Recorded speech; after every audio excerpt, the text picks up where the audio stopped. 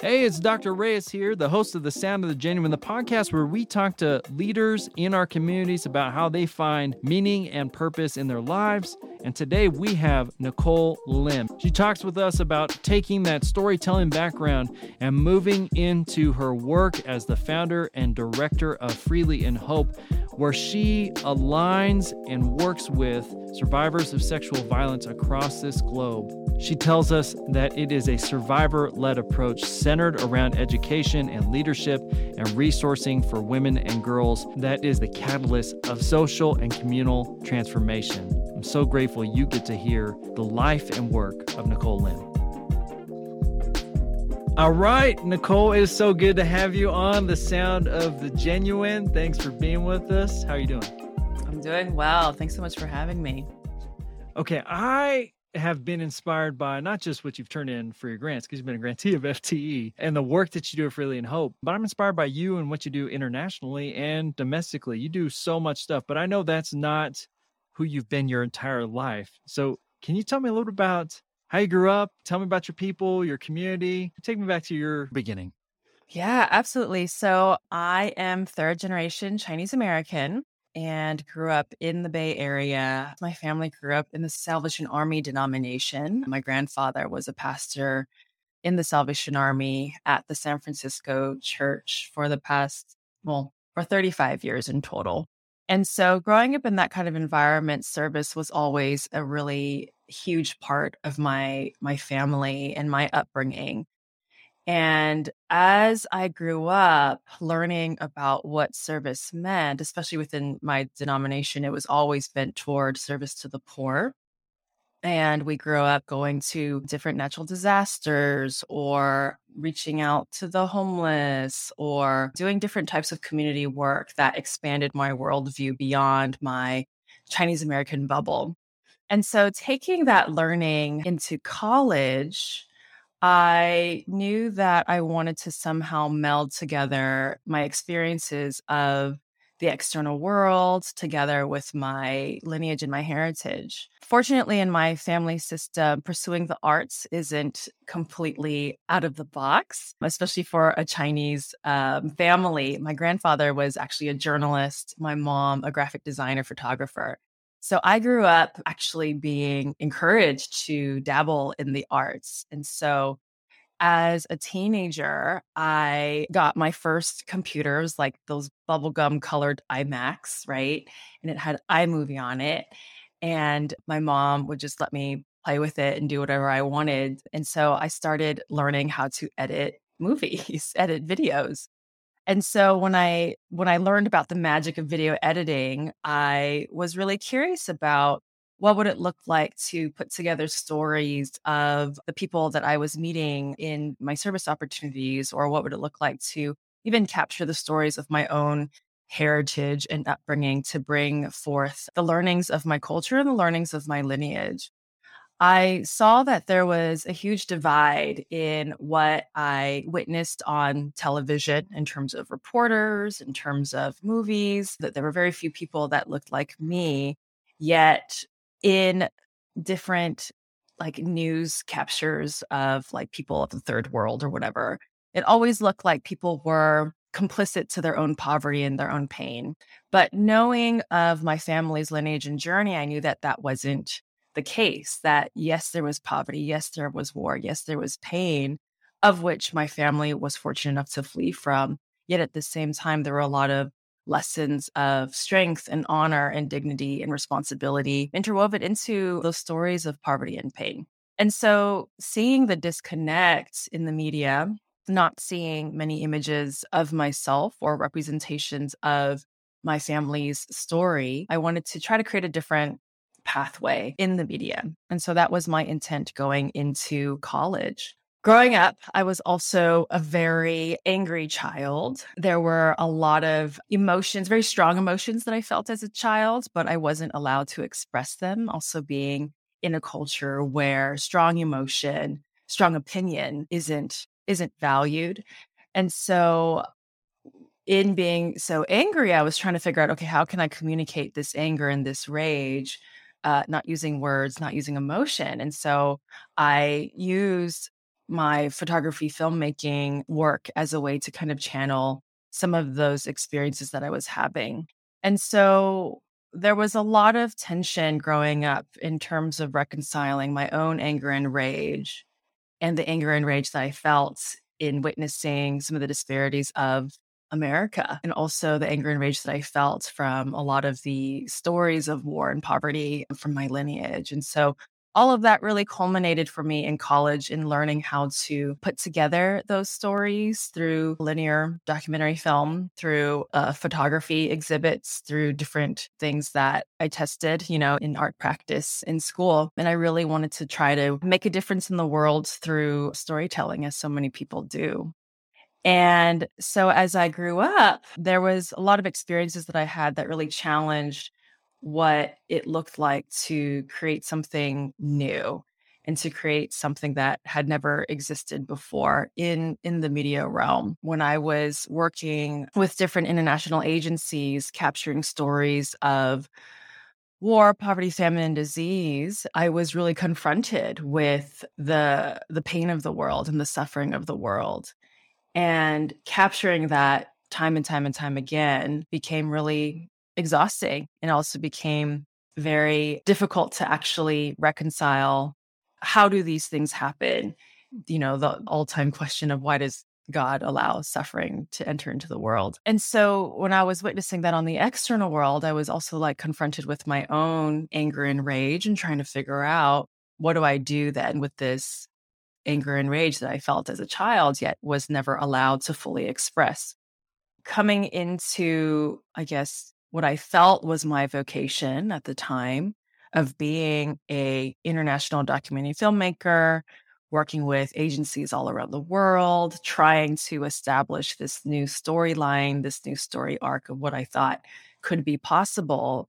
The realities of the world kept like pummeling me over, and I felt that it wasn't as possible as I thought it was when I first entered this work.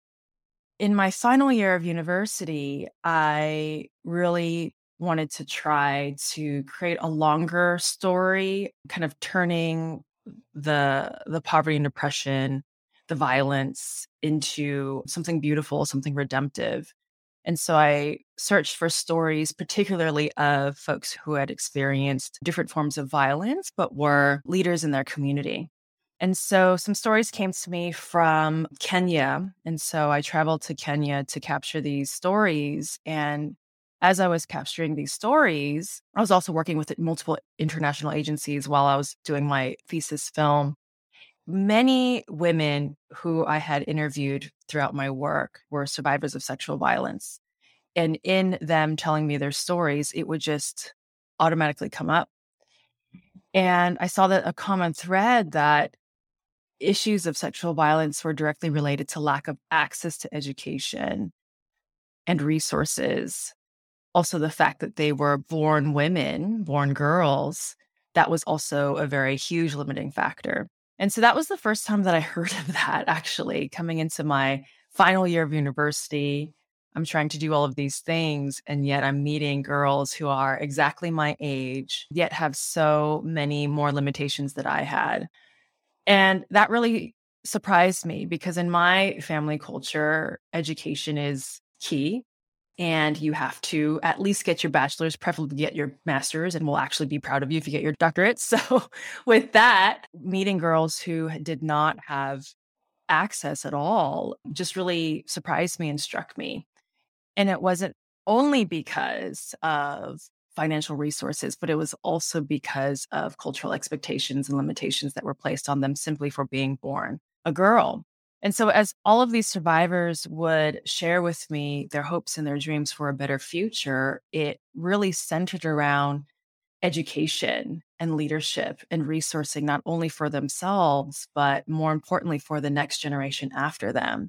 And again, that really struck me, because I was imagining, if I were in their shoes, would I do the same? Would I also commit my life story to preventing or alleviating the suffering of others who had experienced the same story as mine? And at that point, I couldn't say yes, because of course, as well, their experiences of suffering were so vast and far beyond my own that I didn't know how to hold it. I didn't know how to hold that pain or that tension or suffering.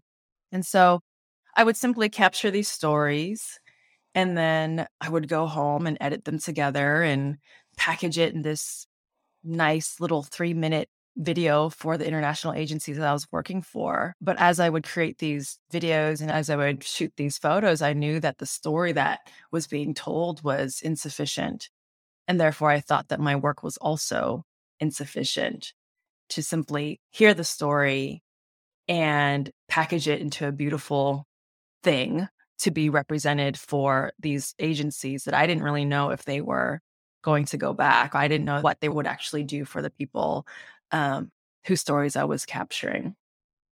When I was kind of wrestling with what I felt was the insufficiency of my photography and filmmaking work, I had another gig in Zambia to shoot a friend's wedding. I also did a lot of wedding photography because that paid the bills. So I was shooting this wedding in Zambia and met this 13-year-old girl who had just the worst attitude I had ever seen. And part of that attitude was like, oh my God, 13 years old, I know exactly how she feels. Again, this like common bond of the anger and rage that you can't fully express, but you know it's there and it's manifesting in attitude or silence or anger. I wanted to befriend her because I knew that a lot of this rage that she was most likely carrying was due to, again, those cultural expectations that we as young women are often forced to carry. So one day when we were walking home from a friend's house, we had just finished eating dinner and we were walking home and she put her hand in mine and she said, "My stomach really hurts." And so I said, "Oh, was it something that you ate?" She said, "No, it hurts like this all the time since last year." And I was like, "Okay, well, have you gotten it checked?" And she was like, "No, I don't want to get it checked because I don't want to go back to the hospital again." And so I stopped and I looked at her and I was like, "What's going on?" And she said, "Well, last year when I was walking home from school, I was raped. And after that, I went to the clinic and I was interrogated by the police officers there. I was interrogated by the hospital. I was blamed for what had happened to me. And going to the hospital and the clinic is just a reminder of that." And she showed me a scar that she had on her wrist. She said, "I've tried to kill myself before because the pain of holding this guilt has been just so much for me that I didn't know what to do except to try to take my own life." And so that was the first time that a story had come to me without a camera or without the expectation that you have to tell me your story because I have a camera on your face. And that was the first time the story had come to me through just pure friendship in that way, where I wasn't on assignment to capture this particular person's story. It came in a way that felt really connected because of this common, I guess, anger, this common frustration, this common teenage anger that we both shared. And so I remember just going to the bathroom and hiding that night and just tears, crying out to God and asking God, "Where are you?" In the midst of suffering, in the midst of pain, in the midst of violence that's happening to innocent people around us, where are you? And I felt so strongly this question being asked back at me, saying, "Nikole, where are you? Where is your support and your love and your compassion and grace for my children that are experiencing suffering?" And so I held that question with me as I discerned what would it look like to align with these stories of suffering and of recovery from violence, and what would it look like to meld my work of storytelling with that instead. And so as this story came up in Zambia, other stories were coming up in Kenya, and I just felt this really strong call, alignment to partner with survivors of sexual violence that I was meeting and form a new organization that supported them and their dreams, which centered around education. And so we started there, funding their education and sending them to safer schools. And as they were going to school, they would gain their sense of self again. And so then they would be like, "Okay, now that we're in school, now we want to be leaders in the community. Now we want to learn about telling our story. Now we want to learn how to design community programs that can prevent sexual violence." And so I was like, okay, how do we do that? And so I would kind of design the programs with them as we went along. Folks always ask me, if I'm still doing filmmaking and photography work, and kind of somewhat indirectly, but at the same time, I feel like a lot of my documentary work was capturing people's past stories and past life and sharing what it looks like for them today because I'm meeting them in the present moment. But in my work now, I feel like I'm journeying with them in real time to see what it looks like as they move through education and leadership and opportunity and a sense of thriving in their leadership that's helping other girls come into healing and transformation themselves. And witnessing that in real time is so much more full than simply capturing what had happened in the past. And so in that, I've been doing this for the past now 12 years, learning how to better advocate with survivors of sexual violence, learning how to hear stories and not just hear it and capture it and make it beautiful, but to listen to the vision and the needs and the solutions that survivors have for their community. And so that has really formed my understanding that survivors of sexual violence have the potential to become the most powerful liberators in our world. Oftentimes, we just need to listen to what those ideas and solutions could be and partner together, rally together, support each other's dreams in a way that builds equity and liberation and freedom for so many others that are looking for leadership opportunities, are looking for educational opportunities, are looking for others that have been through their journey and pathway that they could look up to and align with as well. Sorry to break into Nikole's story, but I have a special request. Can you support Freely in Hope? Head on over to freelyinhope.org and support Nikole's work. They believe survivors of sexual violence are powerful liberators that lead communities towards sustainable systems change. They partner with organizations, churches, educational institutions to recenter the narrative toward anti-sexual violence and anti-oppression efforts. Please head on over to their website and support their work, freelyinhope.org. And now back to Nikole's story. Nikole, that was inspiring. And my follow-up question, as you've done this work for so long, is you used words like anger, rage, suffering, sexual violence, survivors, liberation, freedom, and this deep theodicy question of where are you now, God? Where are you? And that being kind of posed back to you. As someone who has been attentive to suffering and rage, it sounds like a lot of your life going all the way back to the Salvation Army with your family, trying to capture these stories. Can you tell me a little bit about the people, the mentors, the folks around you, the community that you had? Were other people trying to pay attention to these stories, the communities that you were involved in, the individuals that you were working with? Tell me a little bit about how you relate to other people as you attend to these themes, these people, the stories that you have.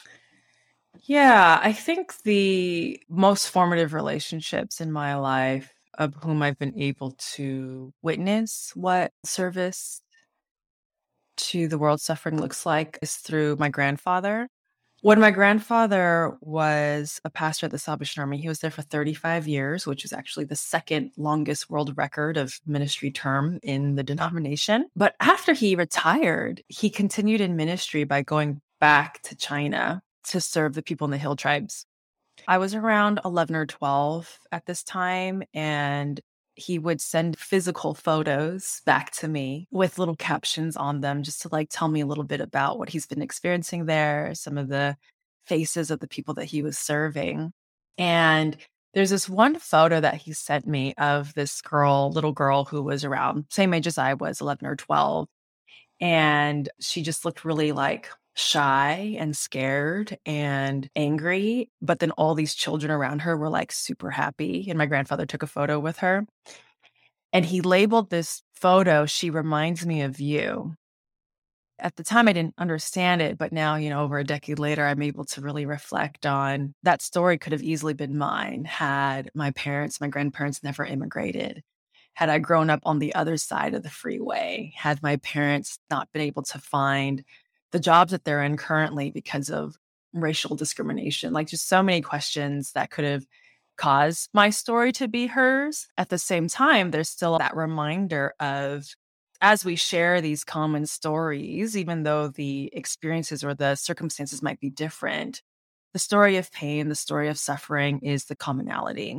And so my grandfather, he was always driven to those places, I guess. And I think the longevity of his work has always inspired me to always evolve, always be innovative, to always try something new, to expand what you thought you knew, and to also go back to the places that you came from. So I think a lot of that has really inspired my trajectory. I have multiple mentors that have really helped me in this nonprofit formation journey. My degree is in film production, so I didn't study any of this, but I've been really fortunate to have an auntie who has studied organizational development. And so she's really coached me in my process of learning in my journey. And her approach is very community oriented, which is, how I aligned. I just didn't have like language or skills to know how to build that. So Auntie Lisa has been very formative in my journey of allowing me to see myself and my leadership in a different way. And she always will call me back to my true intention. So if I'm doing something that's like not in alignment, she will tell me. And I'll be like, oops, my bad. That was not, in alignment with who I am. And so I think that's what I've really learned in this leadership journey. Like, what are your intentions? What are your values? What is your purpose and your mission? And how can you ensure that everything you say and do moving forward from that is always in alignment? And yes, there will be times, many times, that I have strayed away, that I have slipped up, that I had said something inappropriate or unkind, or I would make a decision that was not in alignment with my values. And she'll always like recorrect me back to who I say that I'm striving to be. So I think that's been a really important part of my journey that has kept me into now my 12 years. And lastly, the survivors in our community, they have been incredibly generous in teaching me what allyship looks like. There's been a lot of more public campaigns around Me Too movement and celebrity status and people aligning with different people because that's the woke thing to do, or that's what social justice looks like, right? And there's a lot of, ego building around that. There's a lot of words that are used to condemn others and to, make your ideology better. And what survivors in our community have always brought me back to is centering the survivor voice, but also equipping that voice to be the leader. And so in my role as the director, right, it's learning, how do I come alongside? How do I be the shoulders on which survivors can stand on? Because I believe that their vision is so much more vast and strong and rich than mine. And so if they can tell me what they're seeing in the future and direct me so that I know how to best support them in their leadership, then that's truly my role. And so they have been so generous in correcting me and walking alongside of me as I walk alongside of them, and teaching me how to better align with my values, especially centering around trauma-informed care and developing leadership from folks who had never been in leadership positions before, working in cultures that are not mine, working in communities that have vastly different ways of approaching community development work than I might, yet finding the gifts and the opportunities in that. So survivors have really kept me also going in ensuring that what I say and what I do and the decisions that I make in the organization are centered and working around their leadership goals. As you think about this work, now that you've been doing it for 12 years, I ask every guest who comes on this show a very similar question. How much of your vocation, how much of this call to attend to the suffering of the world comes from, or maybe sustained by is probably a better question in this case, sustained by some inner voice, attention to that question that you heard God put back on your soul, where are you? And how much is attending to these stories that you just told us about, the stories of survivors, your grandfather? How much is it driven by your community? How much of your call is sustained by that inner voice, inner conversation with the divine? How much by the community? Yeah, it's all of it, I believe. As I've mentioned, the survivors in our community, they are the organization. And so they sustain me as I work to support them in their leadership and as they're moving toward their dreams of pursuing education, becoming leaders, implementing community-driven programs that are preventing sexual violence. Those are their stories, not only, again, the past stories of trauma or suffering, but also their current story and their dream. Those are also the stories that are driving us forward and sustaining the innovation and the new things that are birthing from our organization. And in terms of the inner call, I think the practice that has really sustained me in this work is contemplation, meditation. That practice has kept me grounded again to that inner voice of the values, the intentions that I hold in moving forward. And so the more I can recenter and realign myself with the original intention and values that I hold, the more grounded that I feel to not only listen to that inner voice, but to also listen to the voices around me without allowing my ego to get in the way too much. I see it as that both and, especially in doing community work. You are constantly listening to the voices of those around you, but you also have to listen to that inner voice to know how you use those voices to inform the decisions that you need to make. And so, yeah, I feel like a lot of that sustaining force and the sustaining grace that keeps pushing me forward is ensuring that I'm in alignment, one, with God in me, and also noticing God in community and allowing all of those voices to form the trajectory moving forward. Nicole, thank you so much for this incredible gift of sitting with you. I think talk about alignment and sustaining spirit. I'm hearing your story. It inspires me.